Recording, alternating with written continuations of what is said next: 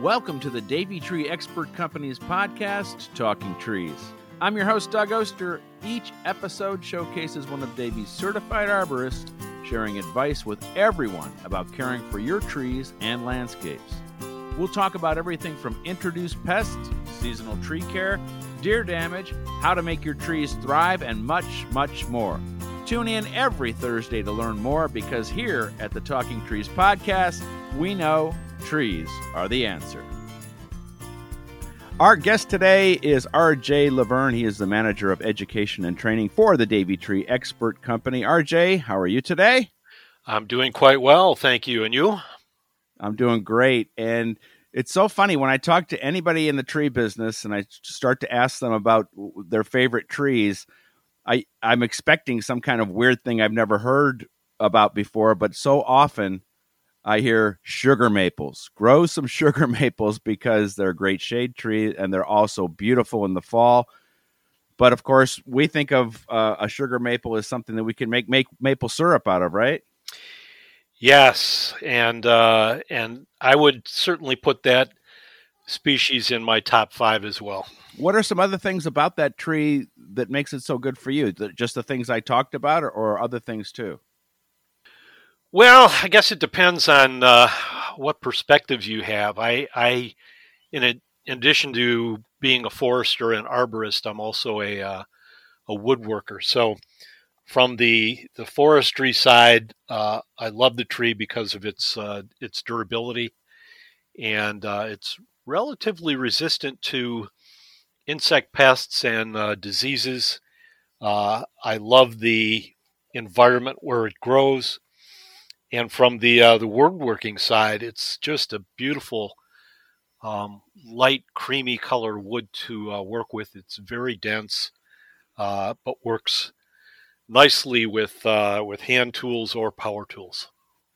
Well, as a woodworker, I think you've picked the perfect job because you have access to all sorts of different types of wood from work, right? That's one of the benefits. So in addition to looking for wood that I can use in my wood shop, I'm always looking for wood that I can use in my wood stove. And that's one of the benefits of working for Davey Tree. I have yet to have to pay for a single stick of firewood. Another benefit for working for the Davey Tree Expert Company. It just goes on and on and on. All right, let's talk a little bit more about sugar maples. If I have sugar maples in my landscape, can I make maple syrup from them? Well, the short answer is yes, but the better answer is you'd better have a lot of sugar maples. Because otherwise you're not likely to get as much syrup as you will need for a single pancake on a sunny Sunday morning. How much of the sap does it take to make some maple syrup? To get 1 gallon of maple syrup, you'll need on average about 40 gallons of sap from the sugar maple tree. I guess I'll just drive into Amish country and get the real thing then, huh? You could do that. That would probably be the more efficient way to go at it. I wonder, are sugar maples the only type of maple that you can make maple syrup from? Well, no, you can actually pull sap from other species of maples, including red maple and silver maple. But the sugar maple species has the highest concentration of sugar in the sap and will give the highest quality of maple syrup. And actually, any of the trees potentially could be tapped. So you could make syrup from walnut trees, from hickory trees, from birch trees, because all of these species of trees create sugar in the process of photosynthesis. But it is certainly the maples, and in particular the sugar maple, that has the highest quality, highest concentration of sugars in the sap. Yeah, so anybody making maple syrup is going to use a sugar maple, right? Well, No? you can certainly buy what is labeled as maple syrup that will be primarily from other species, notably red maple and silver maple. Depending on where you go in the country and you buy your syrup. So sugar maples tend to like northern climates. So when you're in places like Michigan and Vermont and Maine, Minnesota, more than likely the maple syrup that you get from those regions will indeed come from sugar maple. But as you work your way farther south, sugar maples tend to become more sparse, and the red maples and silver maples are a little bit more plentiful.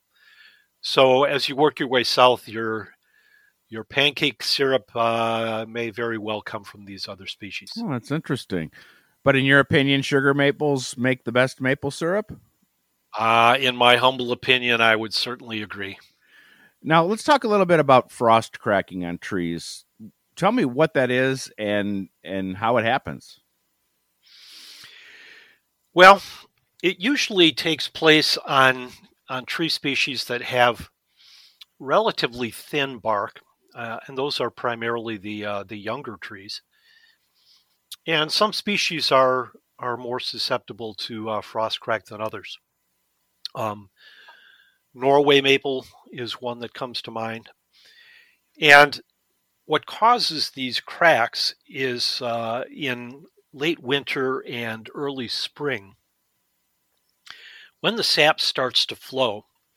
And kind of as a sidebar, so what really kicks in the sap flow in maple trees and in other trees is when the temperatures in late winter, early spring drop below freezing at night, and they rise above freezing during the daytime. So when you get sunny days in the late winter, early spring, that's when the trees will really start with the sap flow.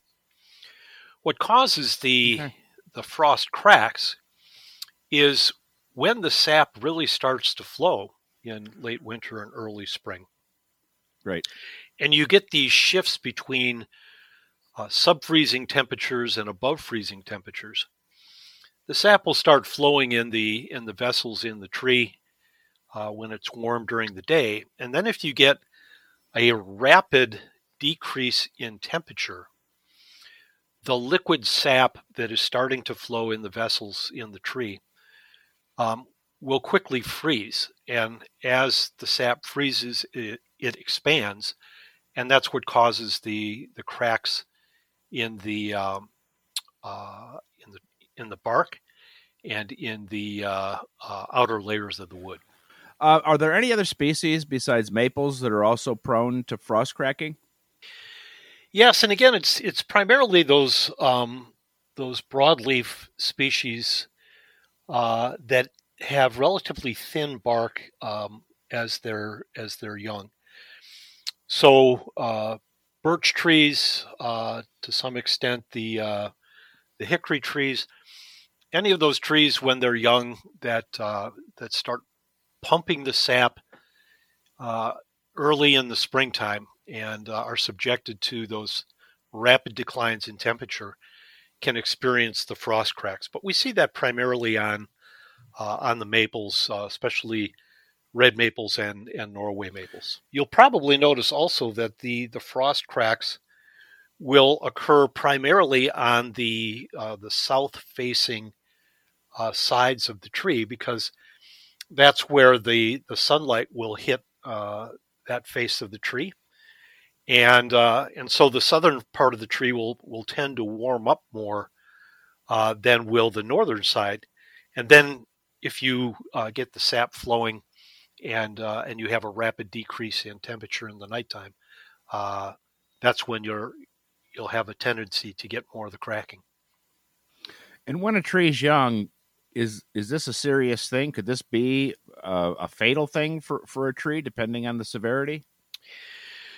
Well, for the most part, the cracking occurs through the bark and just underneath the bark. The frost cracks rarely go deeply into the wood, into the heartwood. But anytime that you have a break through the bark and into the wood of the tree, there is some damage to the circulatory system of the tree, if you will, because all of the water that is coming from the roots is drawn up through the most recent growth rings of the tree right underneath the bark. And all of the sugars, all of the photosynthates that the tree makes in photosynthesis flow down from the top of the tree on the inner layer of bark. So all of that movement of water going up the tree and sugars coming down from the tree, all of that happens in a thin zone right underneath the bark. So when you have a crack that disrupts that, you have a momentary pause, if you will, in a small area of the circulatory system of the tree at that point. Also, over a longer term, anytime you open up a wound through the bark and into the wood, that is a potential port of entry for decay-producing organisms. So fungus spores can enter those cracks and decay can become established. And over the period of years, that decay can advance. So in most cases, when we see frost cracks on trees, those cracks will seal over. They won't heal over in the same way that our skin heals over when we cut through it. The tree can't create new wood cells to replace those damaged wood cells, but they can create new wood cells that will seal over the crack. And in most cases, those frost cracks will seal over with the following year's growth. That leads me to my next question. Should I do anything when I see a tree with a frost crack? No, and the conventional wisdom used to be when there was a wound on the tree, for example, if we would prune a branch off of a tree, the conventional wisdom used to be that whether it was a pruning wound or a crack, we would try to seal it over, almost like putting a Band-Aid on us when we get a cut in our skin. And the problem with that is that there are always fungal spores that are floating in the air.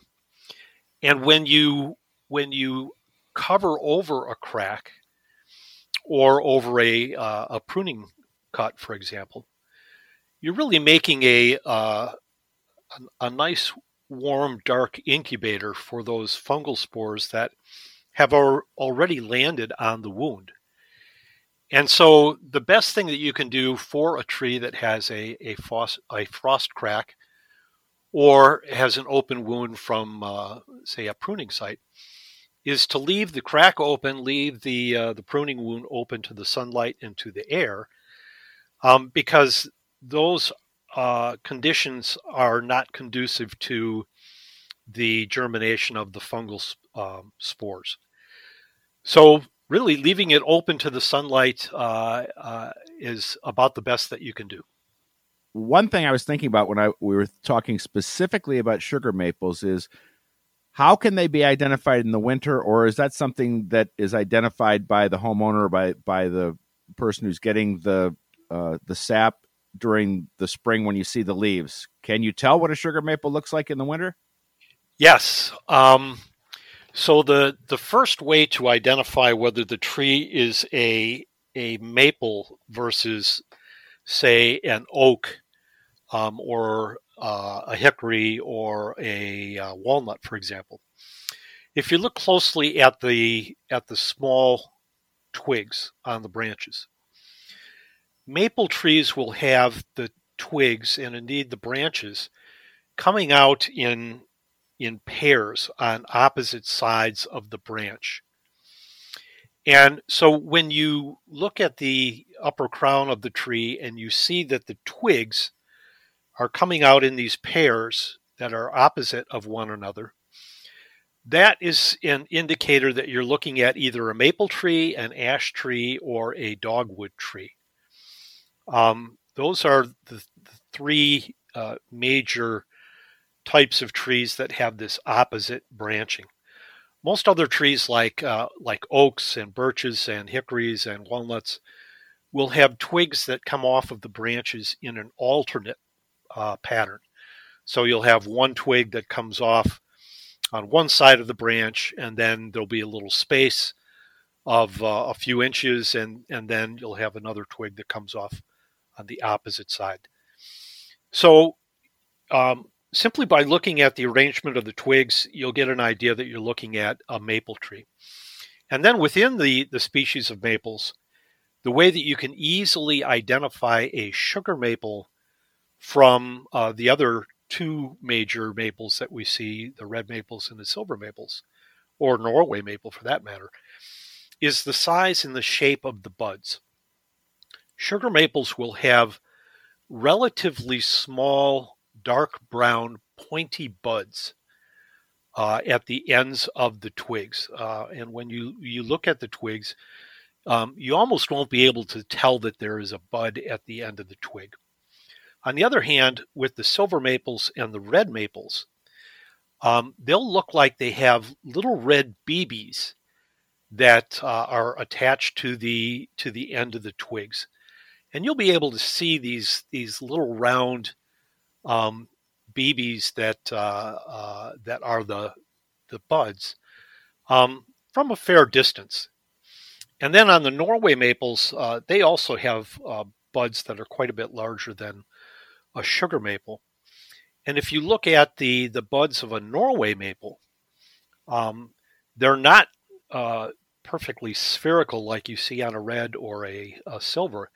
But if you use your imagination and you look at the buds on a Norway maple, it looks like a beak of a puffin bird.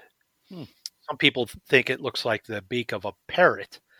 I think it looks more like a puffin. But just looking at the size and the shape of the buds will help you identify the various species of maples. Tell me a little bit about why this job is right for you. How did you come into loving trees and learning so much about trees, and now being able to teach arborists and others about trees? Well, I have to make a confession first. It wasn't always my intent to be a forester or an arborist.